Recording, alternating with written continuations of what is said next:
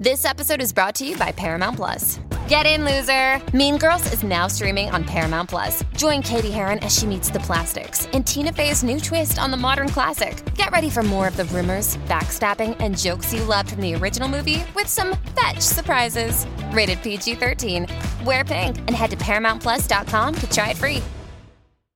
Want flexibility? Take yoga. Want flexibility with your health insurance? Check out United Healthcare Insurance Plans. Underwritten by Golden Rule Insurance Company, they offer flexible, budget-friendly medical, dental, and vision coverage that may be right for you. More at UH1.com. This episode is brought to you by Visit Williamsburg. In Williamsburg, Virginia, there's never too much of a good thing. Whether you're a foodie, a golfer, a history buff, a shopaholic, an outdoor enthusiast, or a thrill seeker, you'll find what you came for here and more. So ask yourself, what is it you want? Discover Williamsburg and plan your trip at visitwilliamsburg.com. Due to the graphic nature of this kingpin's crimes, listener discretion is advised. This episode includes discussions of murder and assault that some people may find offensive. We advise extreme caution for children under 13. It was a balmy spring evening in 1974 at a quiet beach house in the Bronx, New York.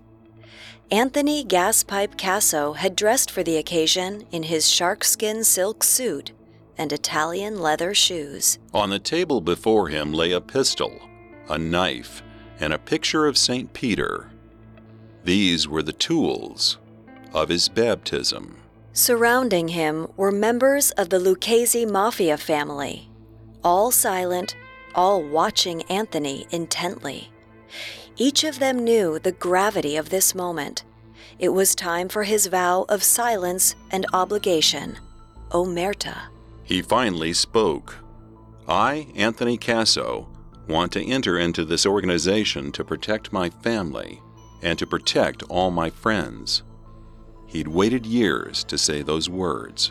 Lucchese family captain Vinnie Beans grabbed Anthony's hand and pricked the right index finger with a needle. He squeezed the wound, watching as droplets of blood oozed out of Anthony's trigger finger and splattered on the picture of St. Peter. Then, Bean set the picture aflame and dropped it, burning, into Anthony's hands. Anthony smiled as the flames licked his palms. It had been a long time coming. He was finally one of them, part of the family, a made man, a Lucchese soldier. The men kissed cheeks, shook hands, started to laugh. Anthony was already one of the richest criminals in Brooklyn, and deadly to boot. With the Lucchese's now behind him, he was ready for the next step of his career. There was money in his future, lots of it, and with that money would come blood.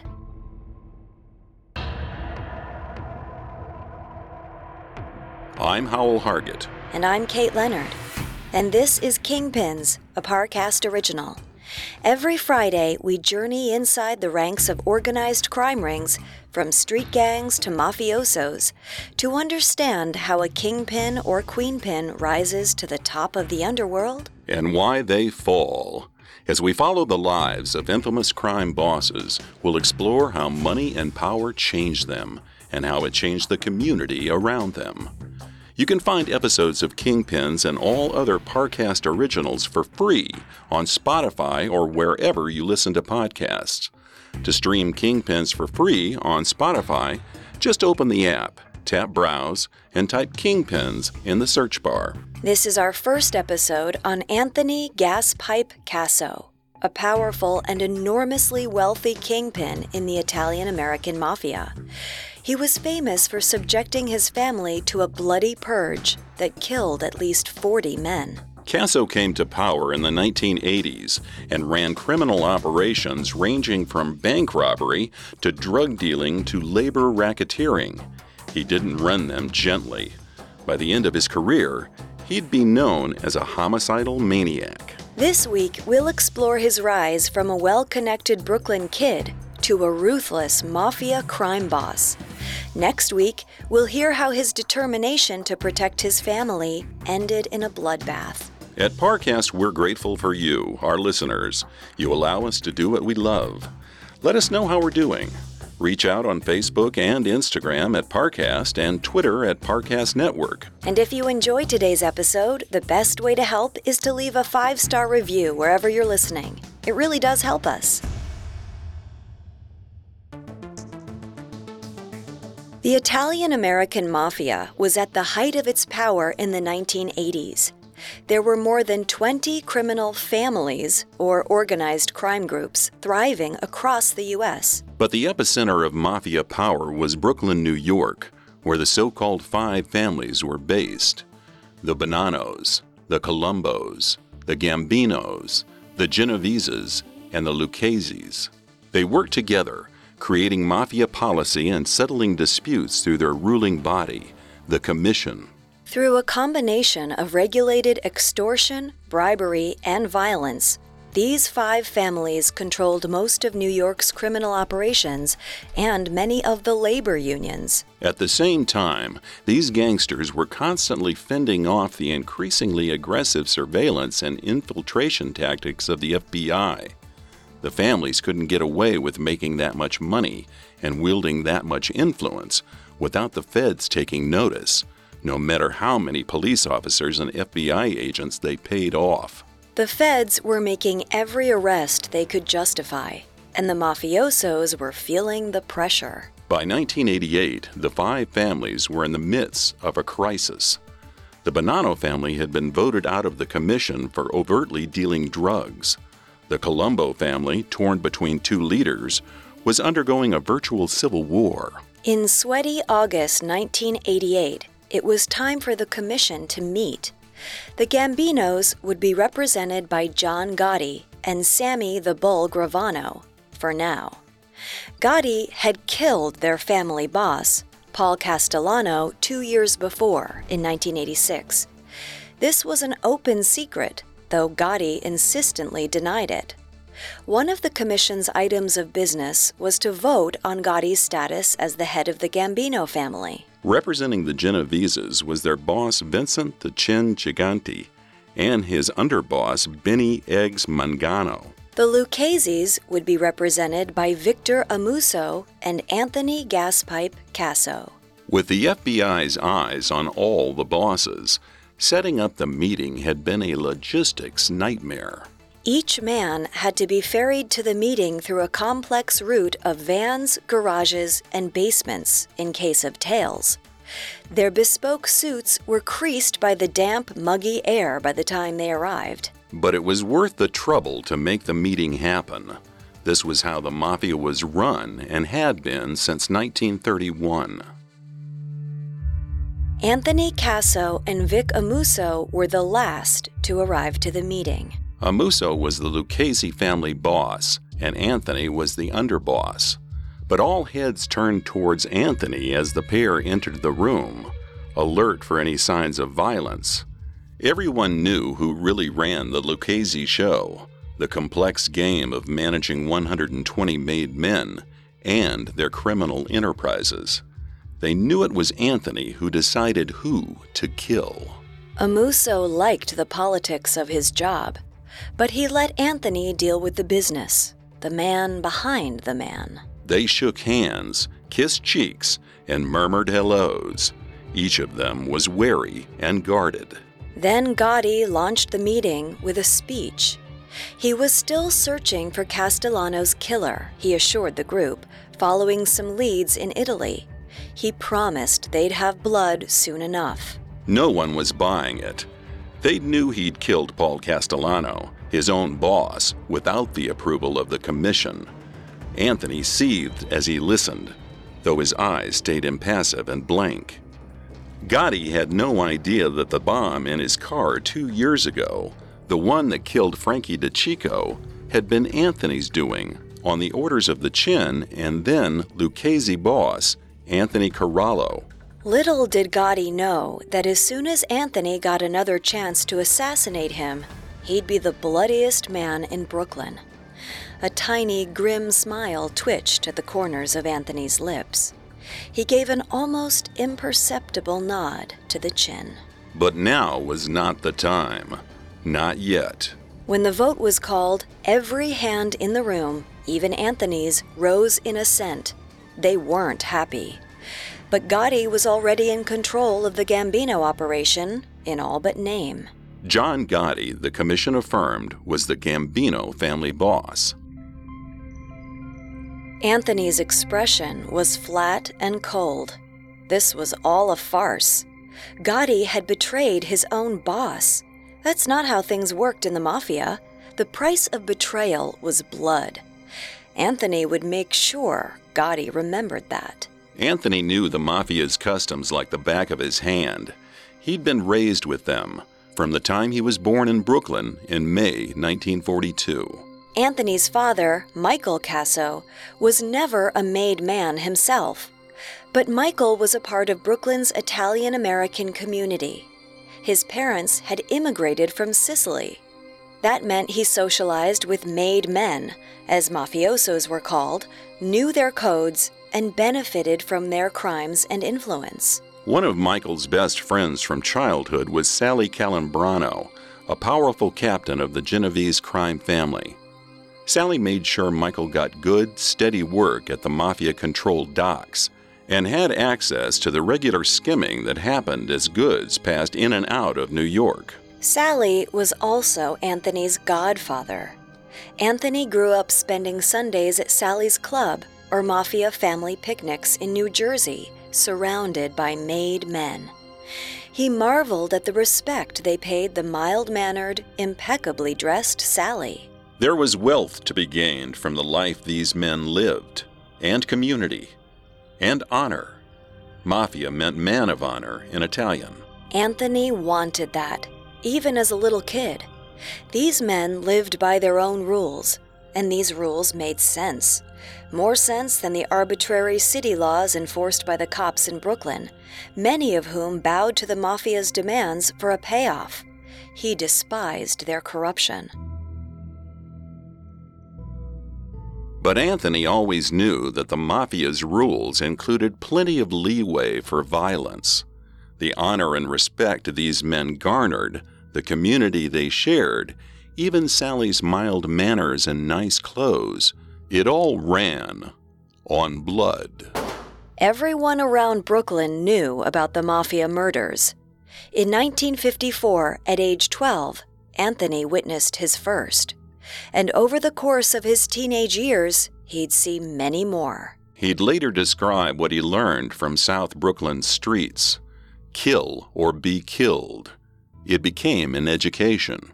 Even Michael Casso, Anthony's calm, easygoing father, learned to survive as a fierce street fighter. It's reportedly from him that Anthony inherited his nickname, Gaspipe. Michael carried an 8-inch lead pipe with him to give his punches an extra sting. Anthony loved and respected his father. He'd even call him his best friend until the day his father died. But Anthony didn't just want to be a street fighter. He wanted to wield a gun like a made man. He was just a kid when he started practicing his aim, and he was a natural. Everyone around South Brooklyn knew about him. Anthony Casso, that boy was a crack shot. School, however, was less of a natural fit for Anthony. He was smart, but by the time he was a teenager, he knew the life he wanted didn't demand a stellar report card. Instead, he fell in with a gang of teenagers that called themselves the South Brooklyn Boys. They didn't commit serious crimes, mostly relegating themselves to clowning around the neighborhood and getting into fistfights with other gangs over turf or girls. But his involvement with the gang led to his first tangles with law enforcement and the first glimmers of his ability to negotiate and lead. In July 1956, at age 14, he established a delicate alliance between several of Brooklyn's Italian street gangs, convincing them that banding together was the only way to prove their dominance over their Irish rivals. This would be different than the little street scraps their groups had been fighting, on and off, for years. It was time to show the Irish boys that just as the Italian mafia had asserted dominance over the Irish mobsters, the Italian teens were the strongest on the street. Anthony led his crew, around 100 teenage boys, into battle. They loved Anthony. He was serious, but he was funny and charismatic too. They'd follow him anywhere. The Italians won the fight. Anthony was elated. He'd done it. He gathered together an army and won a war. And all he'd gotten for it was a night in jail. It was a small price to pay for taking down the hated Irish. Thanks to his connections, Anthony got off with a warning. But he already knew there was no turning back for him. As he'd later put it, a life on the streets was the natural order of things for him. And on the streets, there was one way to gain power: get made. Anthony was determined to join one of the 5 families. To get there, though, he would need to find his own way. The Mafia closed its books indefinitely in 1957 when he was just 15. They weren't accepting new men into the 5 families, and no one was sure when they next would. They wanted to protect their ranks, to keep themselves safe from informers, or rats, as they called them. Only men of the highest quality were welcomed, men who were smart, discreet, hard-working moneymakers. Despite his connection to Sally Calenbrano, Anthony knew he would need to forge a reputation for himself on the streets before the Mafia would accept him into their ranks. He'd need to get his hands dirty and bloody. Coming up, we'll hear how Anthony became one of Brooklyn's richest, most powerful, and best-liked independent criminals. The 2024 Subaru Outback Wilderness is built to take you further off the beaten path. It has 9.5 inches of ground clearance paired with standard symmetrical all-wheel drive, plus off-road wheels, rugged all-terrain tires, and advanced dual-function X mode to help get you through deep snow, gravel, and mud. The 2024 Subaru Outback Wilderness. Adventure elevated. To explore all you can do with the rugged Subaru Wilderness family of vehicles, visit Subaru.com/wilderness. We got another day of NBA action. And with FanDuel, every night is a watch party. So it's time for your FanDuel crew to make their bets. So, what's the move tonight, gang? You know that new customers who bet $5 get $200 back in bonus bets if you win. Woohoo! We're heating up, fam. You just can't miss tonight. Bet all the stars with all your friends and make every moment more. Only on FanDuel. New customers bet $5 get $200 back in bonus bets if you win. Make every moment more with FanDuel. It goes down in the DM. It go down in the DM. 21 plus and present in Virginia. First online real money wager only. $10 first deposit required. Bonus issued is non-withdrawable bonus vest that expires 7 days after receipt. See full terms at FanDuel.com/sportsbook. Gambling problem? Call 1-800-GAMBLER. Now, back to the story. Anthony Gaspipe Casso grew up surrounded by the Mafia. He desperately wanted to be a made man and join these powerful, wealthy men of honor. And he showed that he had important qualities as a leader, a negotiator, and a fighter at a young age. But the Mafia's books were closed in 1957. None of the 5 families were accepting new members. He knew he'd need to prove himself so that if and when the books opened again, he'd be the first to get made. In 1959, when he was 17, he started 2 no-show jobs, courtesy of his godfather, Sally Calenbrano, a Genovese captain with powerful influence at South Brooklyn's docks. No-show jobs were, and still are, a hugely lucrative hustle for mafiosos. They gave themselves and their friends on-the-books jobs in businesses they controlled. The jobs came with steady paychecks, but workers weren't expected to show up. The con was an easy way for mafiosos to draw illegitimate money out of legitimate business. At 17, Anthony was raking in a full-time dock worker's salary and an even higher paycheck as a member of the management team for popular singer Tony Bennett. but his days were entirely his own. He had both capital and time. And he used that time and money to take his friends and girlfriends out to eat and drink. He was generous, funny, and suddenly very sharply dressed. But he had steely, serious ambition beneath his playboy exterior. He didn't plan to sit around drinking and romancing pretty girls for long. He wasn't interested in becoming a Hollywood cliché. This wasn't enough. Over the course of 1960 and 1961, he got himself yet another no-show job. He also started investing in mafia-protected after-hours clubs, collecting bookmaking money, and carrying a gun. He was dipping his fingers into as many mafia pies as he could, getting a feel for how they ran their businesses. His education was overseen by Christy Tick Fernari, a Lucchese captain he met through Sally Calambrano. Christy liked Anthony. He liked his ability to shift from generous good humor to serious, businesslike detachment. He was smart, trustworthy, and Christy knew his family. Plus, he got his cut of everything Anthony did in return for his mentorship and protection. Anthony wasn't made, but he was becoming even more well-connected. And with those connections came benefits. In the spring of 1961, he tested just how far those benefits would go.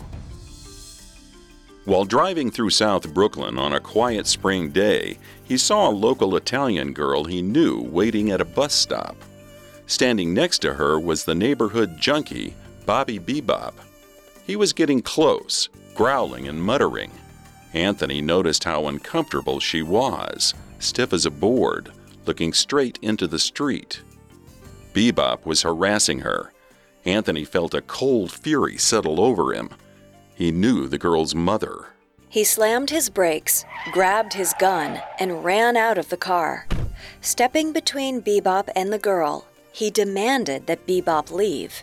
Bebop just stared. As a junkie, he was mistrusted and disliked around the neighborhood, but he was connected. His uncle was the nephew of a Genovese captain, and this Anthony Casso, he was just a punk kid. So what if he had a gun? Everyone in this neighborhood had one. He knew Anthony wouldn't use it. Bebop laughed in his face. Anthony repeated himself, his dark eyes glazing, his muscles bulging. Bebop shoved Anthony. The argument escalated. Bebop shoved Anthony again. Anthony retaliated by shooting Bebop 6 times. Amazingly, Bebop suffered only flesh wounds, while Anthony was arrested. Anthony was lucky. Shooting a mafia captain's nephew could have been the end of his career when it had barely gotten started. He had taken a risk. But he had taken a risk in keeping with mafia code. Italian women were sacrosanct. Street harassment was unacceptable. For $10,000, Sally Calambrano was able to convince Bebop's uncle that Anthony shouldn't rot in jail for this crime. When the case came to trial, Bebop suddenly couldn't recall who shot him. These were the rules. Violence and money shifted between families and captains, tying them together in a system that held far more weight on the streets of Brooklyn than the law. In no time at all, Anthony was out of jail. He started running new cons. The first involved a quiet alliance with the Brooklyn truck drivers who ferried goods away from the docks. They regularly carried loads of clothes, TVs, and household appliances worth $10,000 or more, the equivalent to about $84,000 in 2019. Anthony would buy the loads off the drivers and sell them to Brooklyn fences. The drivers' bosses would hear that they'd been robbed at gunpoint. Anthony liked this con. He'd later say, no one was hurt. All involved profited. Even more than that, he liked robbing banks. Anthony and his small crew would dig into vaults through neighboring basements, then break into safety deposit boxes with their so-called burn bar, a portable tool which got so hot it could burn through steel. By the time the bank opened on Monday, they were long gone. Heists like this became his specialty. But he didn't shy away from the occasional violent crime either. Starting in 1965, mafiosos started coming to him when they needed a gunman to scare someone or kill them. A gunman who, because he wasn't made, couldn't be easily connected with them. Most of this work was for the Lucchese's and the Gambinos. Violence didn't bother Anthony. He was happy for a chance to help the mafia, which he still hoped to officially join when the books inevitably reopened. And this was his world, the world he was born into, the world he embraced. He learned a long time ago that the only real rule in life was kill or be killed. One of the first jobs involved an errant Gambino man who needed a few well-placed bullets near his head, but not in it, to remind him to obey his family's rules. The next contract was for a Lucchese associate who was snitching to the DA's office. A bullet above the ear at a mafia-run nightclub did the trick. Anthony started to kill for himself and his personal operation, too, beginning in 1973 with a business associate who was cheating him. Anthony had to off him on principle, as he later explained it. If one man he worked with got away with cheating, they'd all give it a try. This attitude of business and loyalty first was working for him. His various theft operations, no-show jobs, and the occasional favor-garnering murder were making him a rich, well-connected man, and not just with the Lucchese's. He cut deals with men from every family. And he knew that with all the money he was making, he needed to spoil his loved ones. In 1968, he married Lillian Del Duca. In 1970, he bought his parents a house in upstate New York. He bought nicer cars, nicer clothes, took his new wife to the fanciest restaurants, and left enormous tips. Things were looking good for Anthony Casso. All the bosses took note. They liked his earning power. They liked his tight-lipped, cold-blooded willingness to kill when he needed to, but only when he needed to. They liked that he respected the rules. More than anything, they liked him and his ability to earn. So much that they turned the other cheek when he quietly added a major drug operation to his list of rackets. He started importing marijuana, cocaine, and heroin. The five families didn't officially condone drug dealing, but for Anthony, they turned the other way, just as they did for discreet men within their own ranks. Anthony couldn't control everything. His father, his best friend, died in 1970, shortly after Anthony bought him his big country retirement home. The death changed Anthony. His charming good humor showed up less often, his cold stoicism more. But if anything, it made him a better criminal, more cool-headed, more ruthlessly logical. He was starting to wield real power. The decision didn't take him long. He chose the Lucchese's. He could have been made by any of the families, but he was loyal to Christy Tick Fernari, who had backed him from the time he was a teenager. And while the Lucchese's weren't the biggest family, they wielded powerful political influence and let their men run their hustles with a fair amount of independence, as long as the family got its cut. He liked that. The decision didn't take him long. He chose the Lucchese's. At age 32, after a successful career as an independent criminal, Anthony Gaspipe Casso finally did it. He took the vow of omerta and became a made man. Coming up, Anthony's power grows, and so does his body count. This is your invitation to plug into a lineup of Lexus electrified vehicles built at the intersection of performance and design, with a range of options to fit any lifestyle. A feeling this electric is invite only. Fortunately, you're invited. Experience the elevation of electrification and some of the best offers of the year on select models at the Invitation to Lexus sales event, now through April 1st. Experience amazing at your Lexus dealer. Inventory may vary by dealer.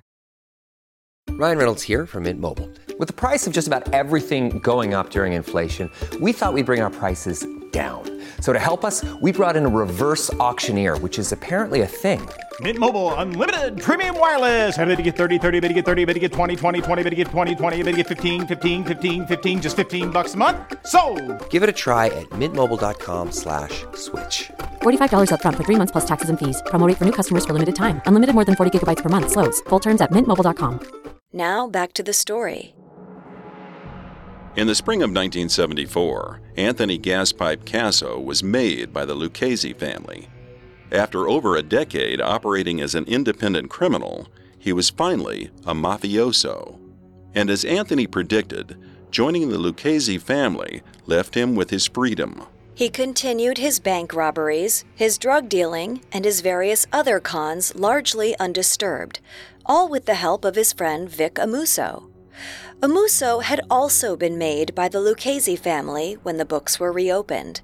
It was business as usual, just with additional protection and resources. As a soldier, the lowest rank in the families, Anthony didn't have any made men to command, but he didn't mind. He was doing too well to complain. He began purchasing various properties, including several pizzerias and a Manhattan department store, to launder his money through. It's impossible to say exactly how much he was earning, but we do know he was regularly spending $30,000 on shopping trips for himself and his wife. That's about $155,000 today. Of course, business still demanded the occasional killing. Notably, in 1978, he shot a young man he feared was about to turn informant on a drug deal. He started burying him as he writhed to death, bleeding out into his grave. He also dealt out death for men who messed with Italian women or with Lucchese family operations. Twice in the 1970s, he had men killed for assaulting his neighbors' daughters. 3 times, he murdered Lucchese family rats or enemies. But in 1980, 6 years after Anthony became a made man, everything changed. Christy Tick Fernari sat Anthony down at the 19th Hole, a Lucchese bar in Dyker Heights, Brooklyn. Christy explained his situation. He was being promoted from the role of captain to consigliere.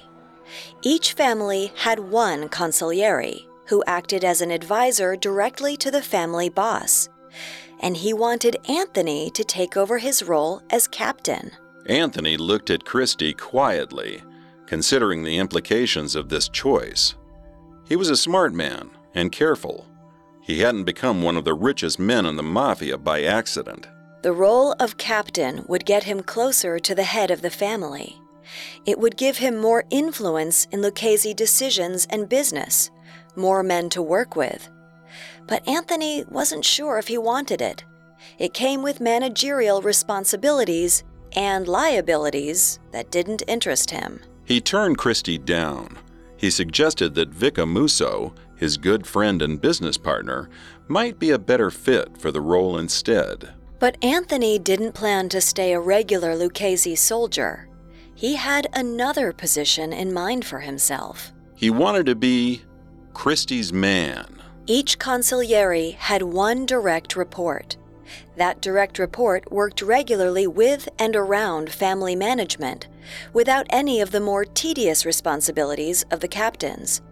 It would give Anthony a special insight into family operations. Christy, reminded of Anthony's wily independence, agreed to the request with admiration.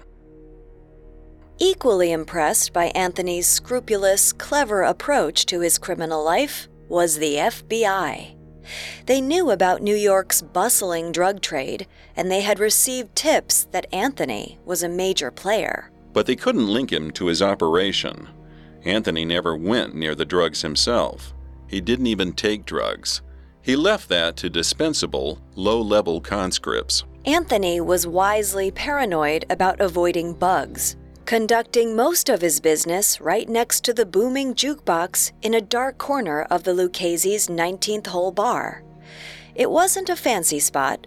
It stank of whiskey, and you could barely hear yourself think. But it was perfect for avoiding the feds. The FBI could never catch him on tape. Over the course of more than 3 decades during which he was running cons and drug deals, they never got a single recording of his voice. All they had on him was whispers. No one he distrusted got near him either. And if anyone did betray his trust or messed with his operations, he'd put a bullet in them. Or, as he rose in the Lucchese hierarchy, had someone else put a bullet in them. But Anthony wasn't only killing the men who messed with him personally. A growing part of his job involved eliminating rats from within and around the Lucchese family, per tip-offs from corrupt FBI agents they had in their pocket. Every family needed a sweeper, someone to rid them of loose ends, whether those loose ends were their own men, associates, or witnesses in government trials. For the Luccheses, that was Anthony. He didn't mind the job. The families had their psychos, the ones who killed for fun, who made a mess that everyone else had to clean up. But that wasn't Anthony. It wasn't that he liked killing. It was just that sometimes people in this business had to die. He was, as he'd later explain it, taking out the garbage. One crisp fall day in 1982, 2 members of the Gambino family walked up to Anthony's usual table at the 19th hole. Violent, powerful John Gotti and Gotti's right-hand man, Frankie DeCicco. They explained their predicament. No one in their family had been able to eliminate a loose cannon in their ranks, Roy DeMeo. DeMeo was breaking all kinds of mafia rules, murdering members of the family without commission consent, killing a policeman, selling murder contracts, and openly dealing drugs. But most alarming of all, the number of federal and state charges against DeMeo were mounting. Some members of the Gambino family were worried he was going to turn on them in exchange for a lenient sentence. The Gambinos needed DeMeo dead. But they hadn't been able to kill him. DeMeo was one of the mafia's best killers himself. His crew supposedly killed between 70 and 200 people alone. He knew all the tricks in the game. No one he didn't trust was getting anywhere near him. But Anthony, they thought, could probably get it done. They knew he had the trust of DeMeo's right-hand men, the Testa brothers. The Testas would listen to Anthony. They respected him. And they knew the Testa brothers were the only men who could get close enough to DeMeo to kill him. Anthony laid out the situation for the Testa boys clearly and coldly. DeMeo was persona non grata amongst the 5 families. He was too far gone. The Testa boys could go down with him, or they could take him down, and be welcomed back into the 5 families. The brothers understood. Killing their boss was their only chance at life. On January 10, 1983, the Testa brothers fired 7 bullets into DeMeo's head. They wrapped him in towels, threw him into his own trunk, and drove his car to a quiet parking lot at a boat club in Sheepshead Bay. DeMeo was found frozen solid and very dead a week later. DeMeo was one problem out of the way, but the 5 families had another, bigger problem heading right for them. The feds were closing in on the bosses. Starting in the spring of 1983, the FBI got 5 bugs into key mafia hideouts. For the next year and a half, they collected and sifted through evidence from these bugs, figuring out how to put them together. As far as the 5 families knew, business was proceeding as usual, but their world was about to combust. On February 25, 1985, 11 defendants were indicted and arrested, including all 5 family bosses: Big Paul Castellano, Anthony Fat Tony Salerno, Philip Rusty Rastelli, Carmine Jr. Persico, and Anthony Dux Corallo. They also arrested the Lucchese consigliere, Anthony's boss and mentor, Christy Tick Fernari. All these men were enormously wealthy. They'd pay their $1 million bails and spend the next year and a half awaiting trial at home. But everyone was tense. Things were about to change. The mafia way of life was under threat. And then, on December 16, 1985, John Gotti, the Gambino captain, threw yet another bomb into the streets of Brooklyn. Without the approval of the commission, Gotti had his own family boss, Paul Castellano, murdered outside of Sparks Steakhouse in Manhattan. Everyone knew he'd done it. The mafia, the Brooklyn gossip mill, even the press. Within 20 days, according to Mafia protocol, the Gambino family voted on their next boss. They chose Gotti. To be officially recognized as a family boss, however, the whole commission needed to vote for him. But until they next convened, John Gotti was running the richest, most powerful mafia family in America. Anthony, along with all the leadership of the rest of the 5 families, was furious. This was not how things were done in the mafia. Paul Castellano hadn't been the best boss, but the assassination of a family leader should have been ordered by the commission, not an overly confident captain. Blood demanded blood. The Lucchese and Genovese bosses ordered Anthony and his close friend Vic Amuso to kill Gotti and Gotti's right-hand man, Frankie DeCicco. It was an unusually difficult job. Gotti was taking precautions, spending time in crowded areas like Little Italy, and encouraging the press's fascination with him and the mafia. Reporters were always around. It was also difficult because Frankie DeCicco was a friend of Anthony's, from back in the days of their Brooklyn childhood. But Anthony knew how this system worked. Death was business, and he'd taken an oath to protect his family and the mafia way of life. On April 16, 1986, Anthony got word that Gotti and his right-hand man DeCicco would be attending a meeting on 86th Street and 8th Avenue in Bensonhurst, Brooklyn. Anthony had a Genovese explosives expert plant a bomb on Gotti and DeCicco's car during the meeting. Bombs were banned by the American Mafia due to their potential danger for bystanders. But they were popular with the Italy-based Sicilian Mafia, which had backed Paul Castellano from their territory overseas. By using a bomb, Anthony hoped to shift blame for the murder to the Sicilians. The bomb went off. The car exploded. DeCicco was blown to bits. But all the effort had been for nothing. Gotti wasn't in the car. He had decided not to come at the last minute. Gotti was still alive, and now he'd be more vigilant than ever. Anthony was furious. His friend had died, the man he'd been more reluctant to kill. And John Gotti, who didn't have a scrap of honor in his body, was now running the most powerful family in the mafia. When Anthony got another chance, he'd make this right. He'd kill Gotti eventually, and he didn't care who else he'd have to put down to do it.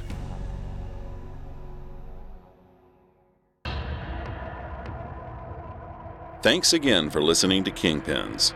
Next week, Anthony does whatever it takes to keep the Lucchese family alive and gains the name Homicidal Maniac. You can find more episodes of Kingpins and all other Parcast originals for free on Spotify.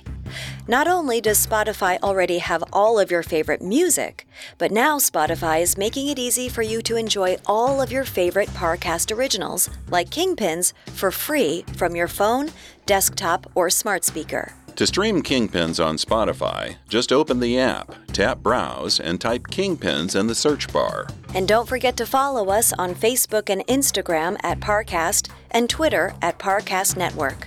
We'll see you next time. Kingpins was created by Max Cutler, is a production of Cutler Media, and is part of the Parcast Network. It is produced by Max and Ron Cutler, with sound design by Paul Liebeskind. Production assistance by Ron Shapiro and Paul Mahler. Additional production assistance by Maggie Admire and Freddie Beckley. This episode of Kingpins was written by Nora Battelle and stars Kate Leonard and Howell Hargett.